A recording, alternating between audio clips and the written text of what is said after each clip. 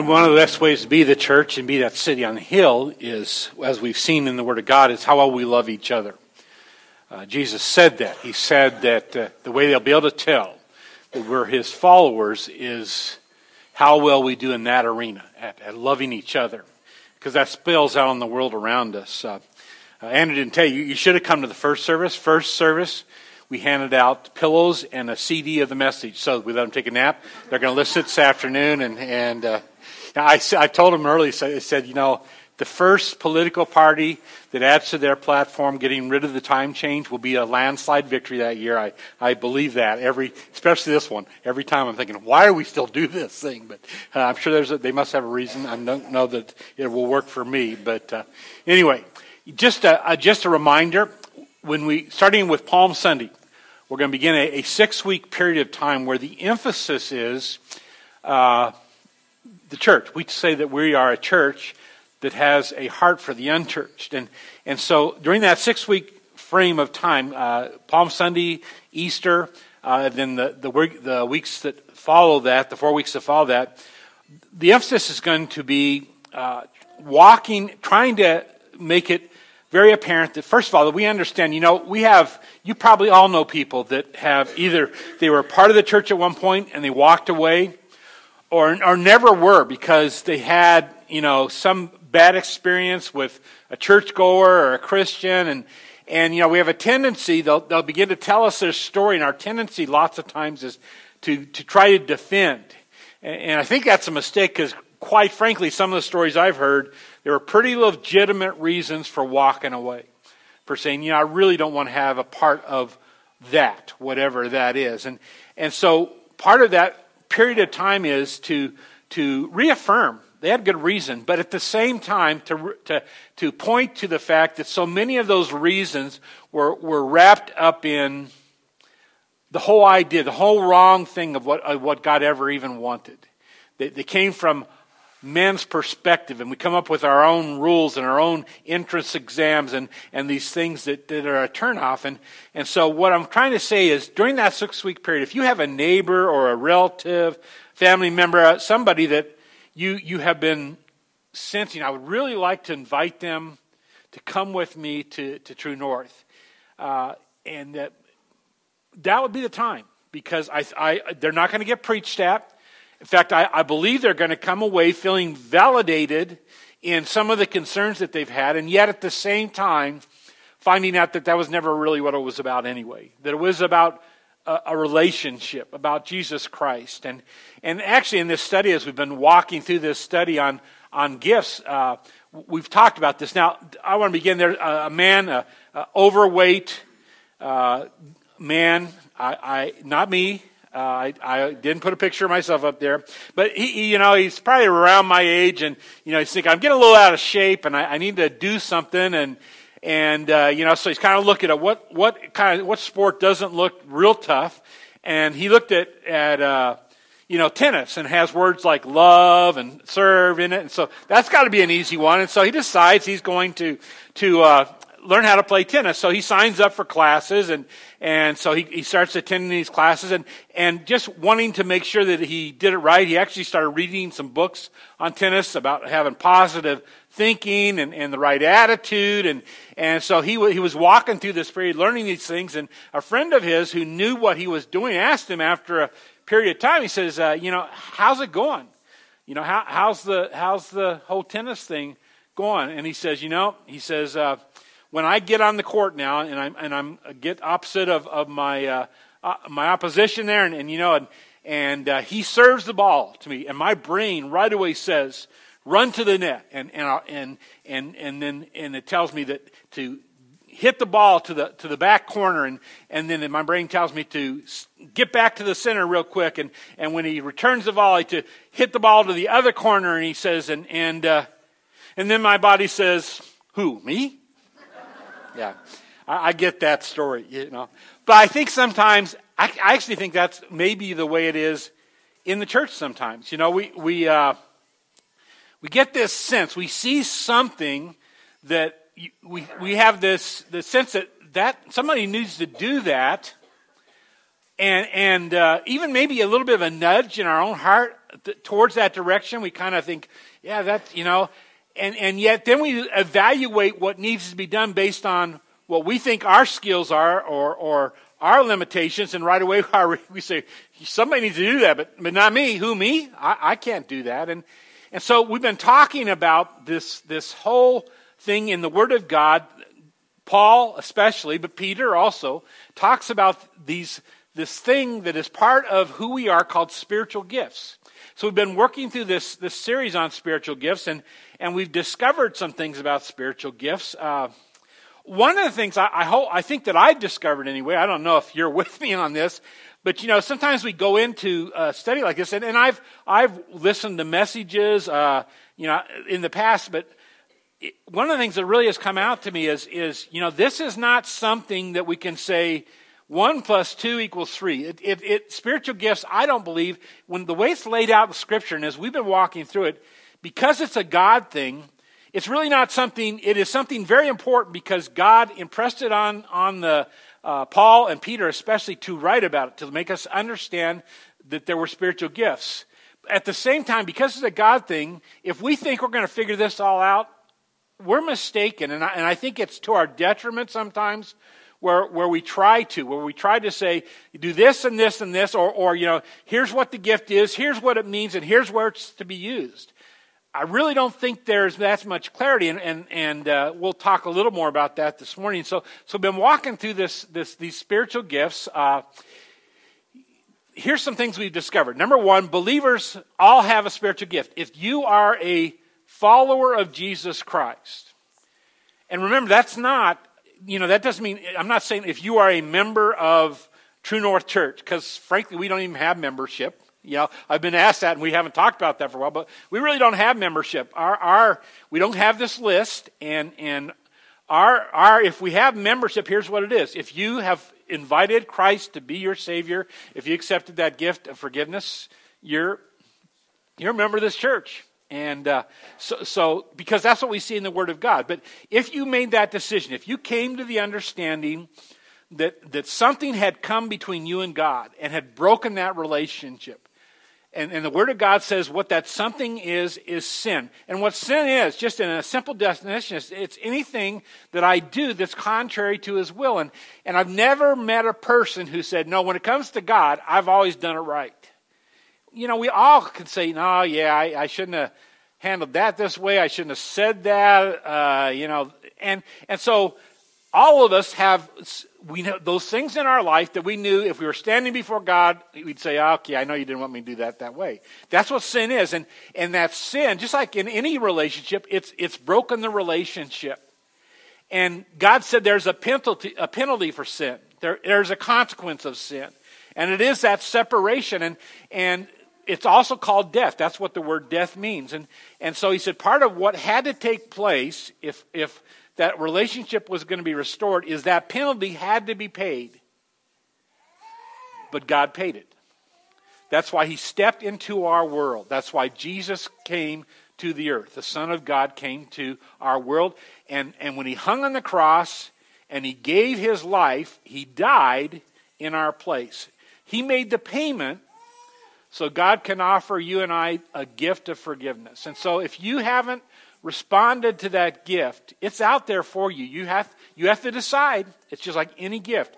You have to decide to either accept it or reject it. But it's up to you to make that decision. And if you've made that decision, you accepted that gift, what the Word of God says is a number of things happened. In fact, there are a bunch of other gifts that come with it. One of which is this thing called spiritual gift, which every believer, everyone who's accepted that gift of forgiveness has a spiritual gift, if not more. And so we've been walking through these things, and then we also found out, Paul and Peter make this really clear, the health of the church, whatever church it is dependent on the people that God sends to that church using their gifts to serve each other. And that's why he uses that body analogy. He says it's just like a body. We'll see more of that this morning. And in a body, every part has to be working, or something's not right. You're not completely healthy. And, some of you know that because you didn't get quite enough sleep, and your body is telling you something's not right today. I don't know what it is. And if statistics are right, it's going to take you 2 weeks to finally feel like I'm past that now. But so this is that whole analogy. But so if you're a follower of Christ, if you accepted that gift, you have a spiritual gifts for the purpose of serving. That's what's in mind. And then he also says that. We talked about this, that we need to kind of be careful because this is a God thing. These are very important. It is important that we know about spiritual gifts, but to think we know everything about spiritual gift, I think is fooling ourselves. And so as we walk through this discussion, we're talking about these general, and I quoted John MacArthur last week, and I told you a little bit about MacArthur. If you ever want to listen to, if you really want to dig in and listen to some good teaching on the Bible, the Word of God, and it's going to take you deep. John MacArthur's the guy, and you can listen. You can Google him, and he's got all kinds of messages out there. Because he's one of these guys, he loves to dig, and he loves to look into the languages and the culture and bring all these things into there, so he makes sure he has an understanding of what something means, and then he tries to lay it out for his congregation. This is exactly what this is saying, and this is why I know it's true. But it was really interesting because we quoted him last week, and when it came to this issue of spiritual gift, he basically said, well, got to be careful to think that we really understand. And in fact, here's another quote from him from his commentary on the book of Romans. He says, the thrust of Romans 12 and 1 Corinthians 12, the two central passages on spiritual gifts, is not a believer's precisely identifying his gift, but on his faithfully using them.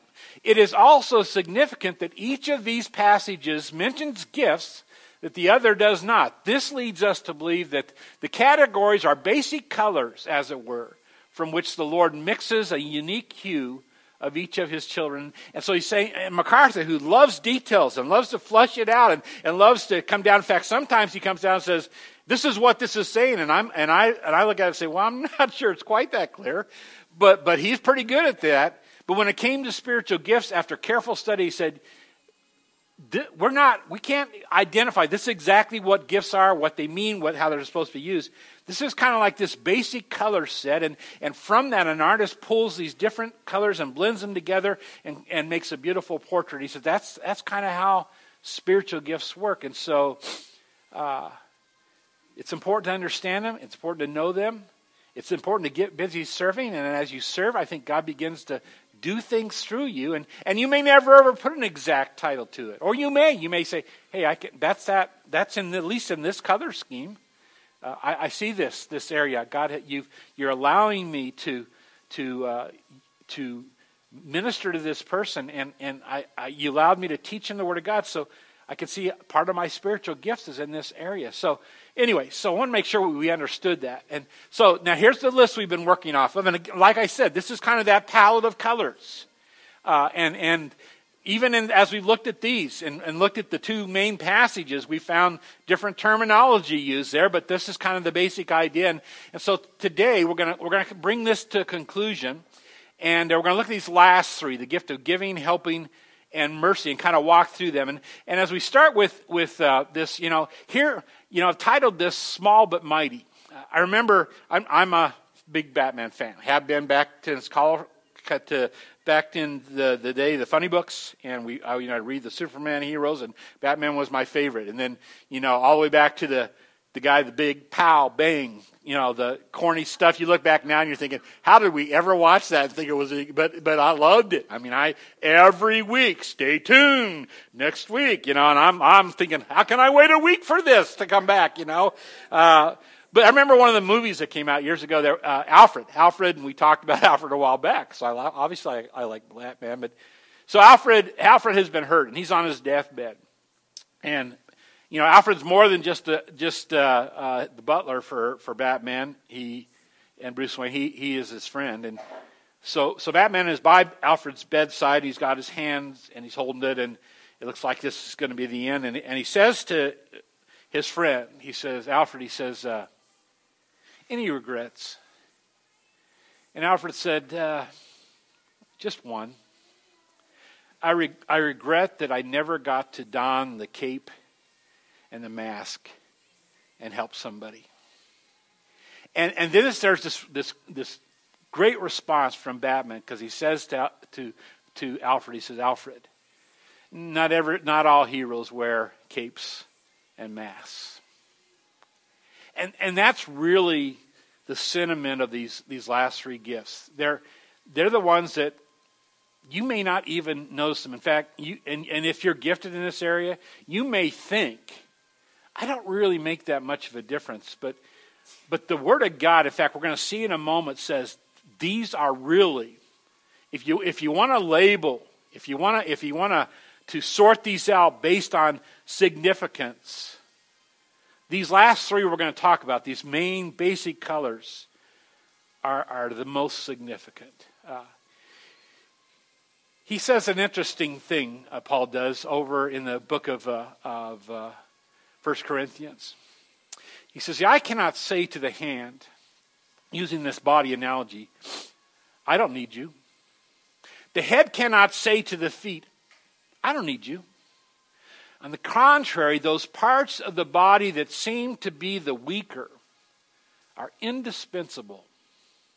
And those parts of the body we think are less honorable, we treat with special honor.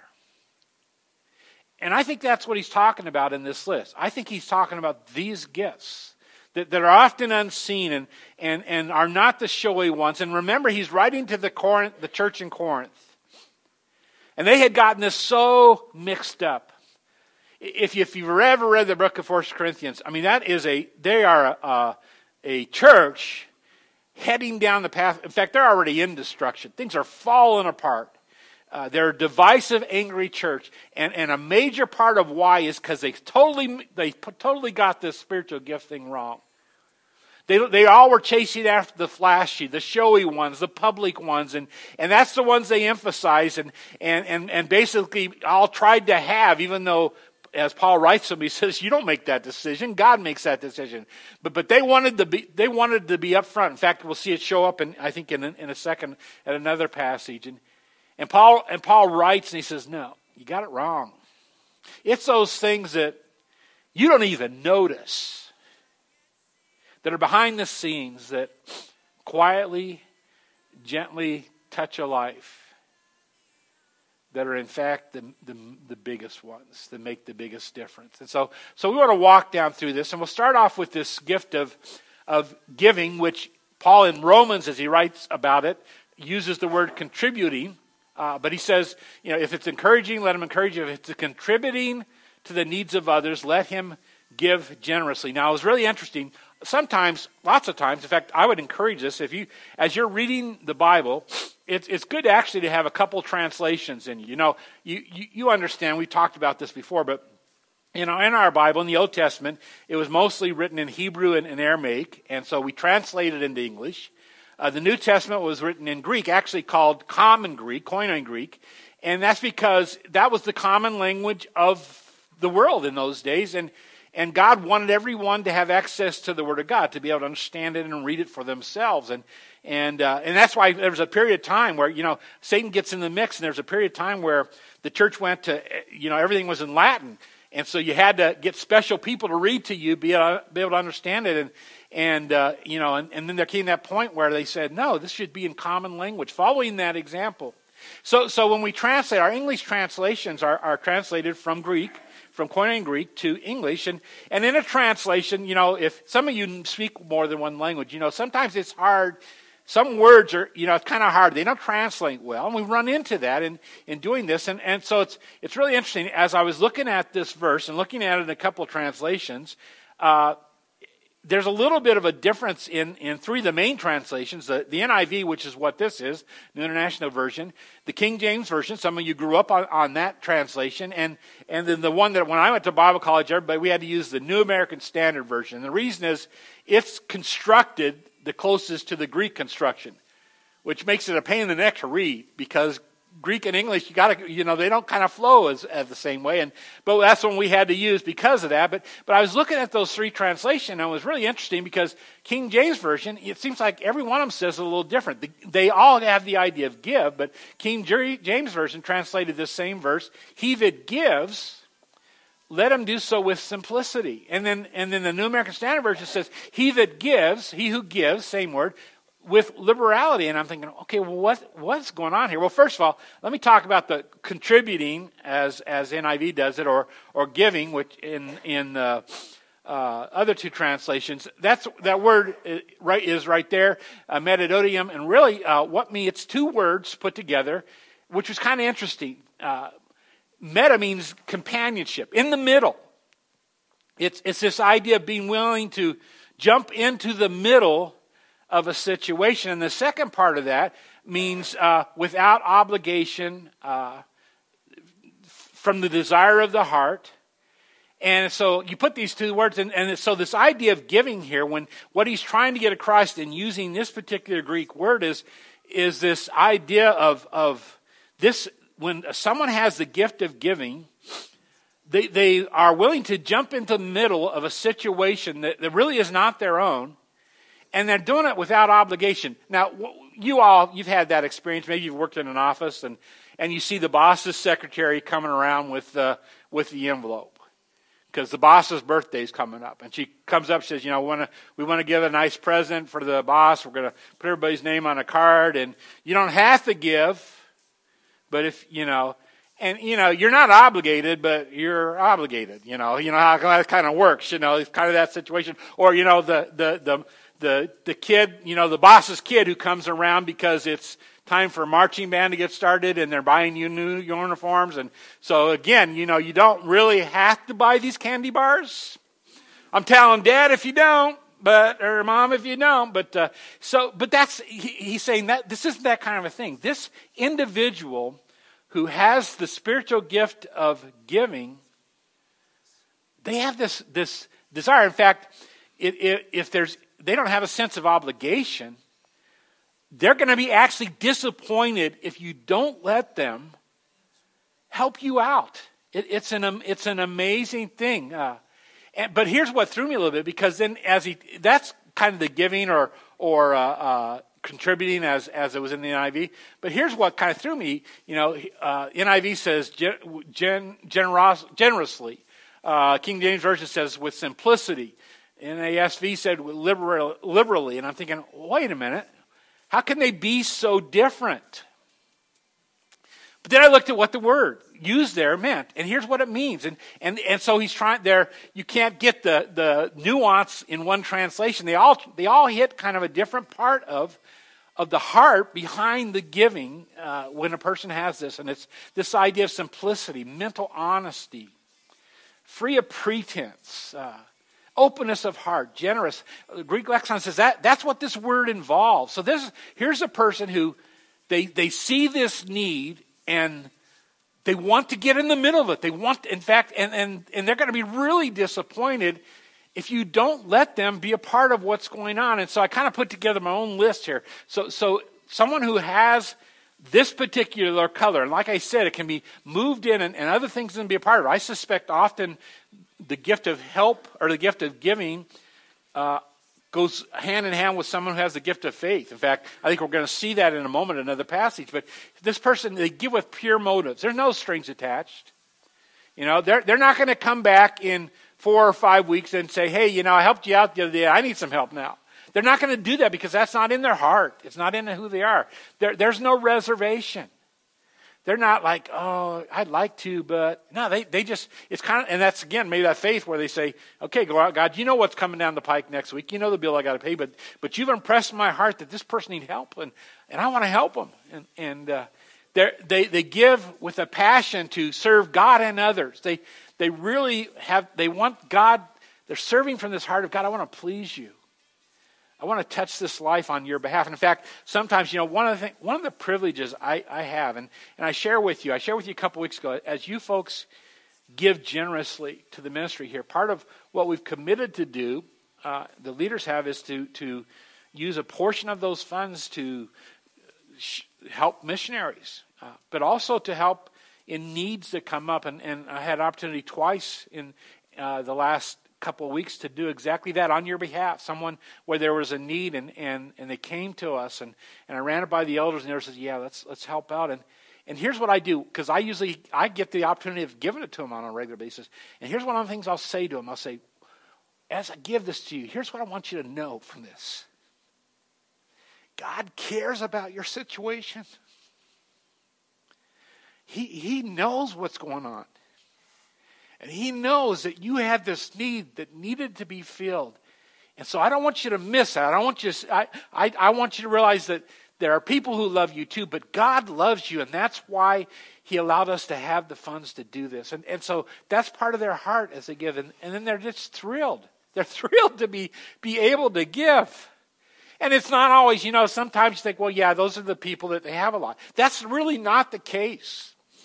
I have discovered that quite often it's the folks that they're on the opposite end of the spectrum, and yet they're so giving. In fact, it's really interesting. And actually, this should be 2 Corinthians, but Paul's writing to the Corinthian church again, and he's talking, and the Corinthian church, and I suspect early on in Paul's first time there, Paul was actually trying to raise money. There were some really, really needy, poor churches in other parts of the area where he was traveling on his missionary journey. And so as he's going around talking to this church, he was also trying to raise some funds to help the other churches out. And Corinth was one of those churches. They were fairly well-to-do, frankly. That became part of their problem. But they really were, if they were a part of the haves. And they had made a commitment that they would give a certain amount of money to help out these other churches. But so much, here's me reading between the lines, but so much of what the people in Corinth did was about public appearance. And so they had made this commitment, but they'd never followed through. And so Paul, in his second letter, he writes and he says, hey, wait a minute. You made a commitment. And he gets kind of strong, a lot stronger than I would ever dare do. He says, do I need to come there and take it from you? It's kind of that kind of conversation. But then in that whole process, he says, here's the example you need to follow. He writes about this church in Macedonia. He says, we want you to know about the grace that God has given the Macedonian churches out of the most severe trial. And listen to this, their overflowing joy and their extreme poverty. How do those two things go together when we're talking about giving? They're extremely poor, and yet they're overwhelmed with joy. Out of their overwhelming joy and their extreme poverty welled up in rich generosity. For I testify that they gave as much as they were able and even beyond their ability. In fact, they urgently pleaded to share. That's the gift of giving. This heart that says, I'm sure Paul said, no, you can't afford to do that. And they said, no, we have to. We want to. We're going to be so disappointed if you don't let us help the poor churches. And he says, well, you're one of them. And they say, oh, God's going to take care of that. And so he's using that as an example. And there's probably a good indication that at least in that church, that whole church, there was a lot of folks in that church that had this very special gift that others you may not even know, because often the ones who have this gift, what they do in secret. They're not trying to get because they don't want you to know. They just want to make a difference. So then he goes on, he says there's another gift like that. In that category, the small but mighty, and that's the gift of helping. Those who are able, help. If serving, let them serve. And two different words there, two different Greek words actually. A little bit they're kind of close, so they get thrown together a lot. Help me is the idea of support, assistance, relief. Serve is laboring on the behalf. And so you can see how they're probably maybe different colors in this basic color of helping. I don't know. That's like I said, these things are kind of different shades going on there. I love Dwight L. Moody. He made this statement one time. He says, we may easily be too big for God to use, but we're never too small. Several years ago, Mary Lou and I, back in the early 80s, we were ministering in a church up in the Catskill Mountains. In fact, I told you about this probably about a month ago. Little country church. Church had closed down. I only had a few people there. Really hadn't had much teaching for a long time. Didn't know how to take care of each other. It's the one that, we had, our car got, not totaled, but got wrecked, and it was in the shop for 2 weeks. And for 2 weeks, we kind of had to scrounge around because people just didn't notice. And so they never really had that perspective. And that church, we lived in a parsonage there, and it was an old, airy building. And the main heat of our parsonage, of where we lived, is that downstairs was they used for Sunday school space. We lived in the upstairs part, and the main heat was a homemade wood burning stove. So one thing, you could go by our house in the middle of winter, and it never was right. It was, you go by our house, and it would be 10 below, and all of our windows would be open. Because the crazy thing, I'd soaked it up and it was too hot now. Or you go by and, we're walking around in coats if you looked in the window because it's too cold. And it just never did it right. And because it was a homemade one, it wasn't really airtight. And so I had one winter, I burnt 12 quart of wood one winter to keep us warm. Plus they had those lake effect winters up there. You get tons of snow and cold weather.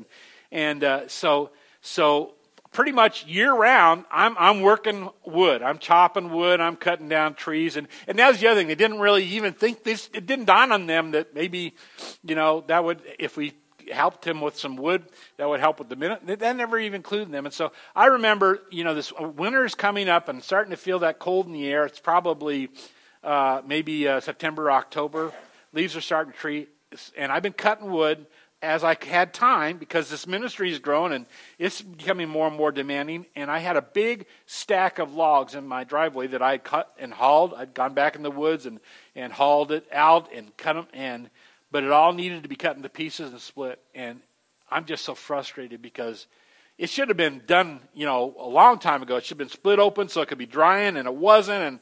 And I'm really beside myself, and I'm frustrated. I remember it was, getting about midweek, and I'm really working on it. I have Sunday coming up and things I need to get done for that. And I just am feeling overwhelmed. And my wife, in the middle of this, gets a phone call. She has a good friend named Mary that she had gone to high school with, and Mary had become a believer about the same time that Mary Lou had, and her husband Gary, and just a nice couple. They lived about 3 hours away. And they called, and I'm not in there. I'm outside, probably very frustrated. And I come in and she says, "Oh, Mary and Gary are coming to visit this week."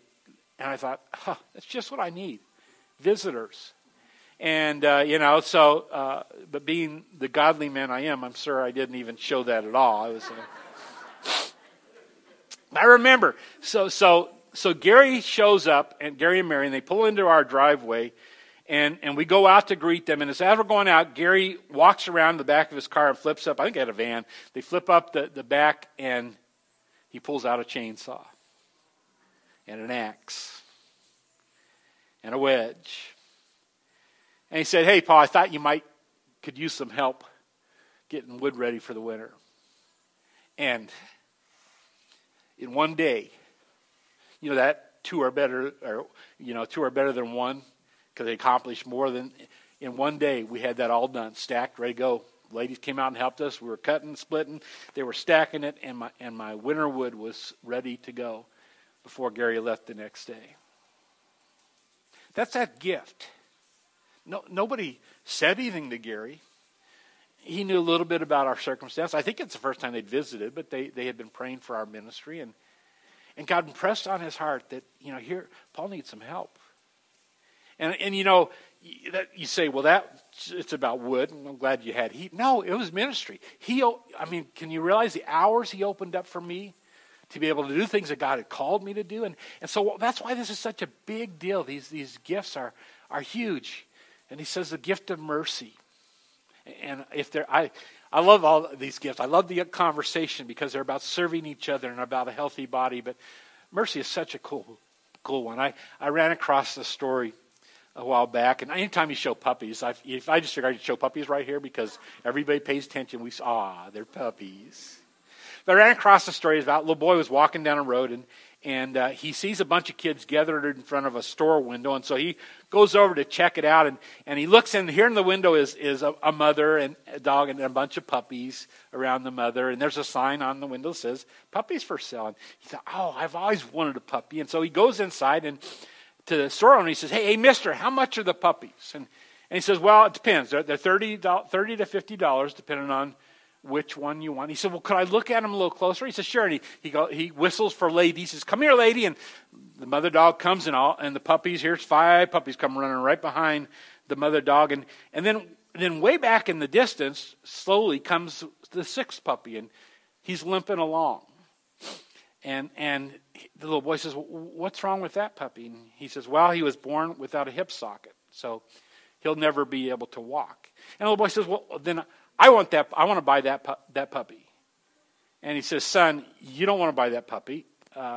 Like I said, he's never going to be able to walk. In fact, if you want that puppy, I'll give you that puppy. And the boy became indignant.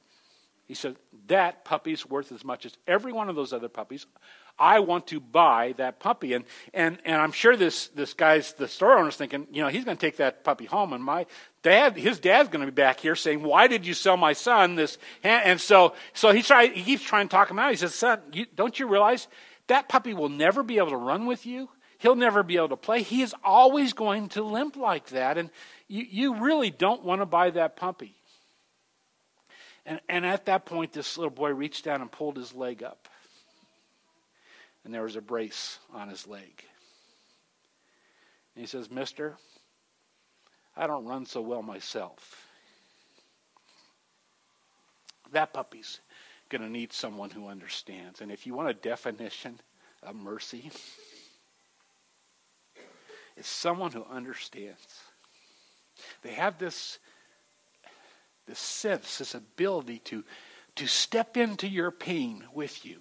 But it's really interesting how he says it, because he says, if it's showing mercy, let him do it cheerfully. And just a couple of definitions. It's this ability to enter into the needs, heartache, and sorrow of others, to minister cheer and bring encouragement to the afflicted. Or another one, this is the Dictionary New Testament words, to feel the misery of another.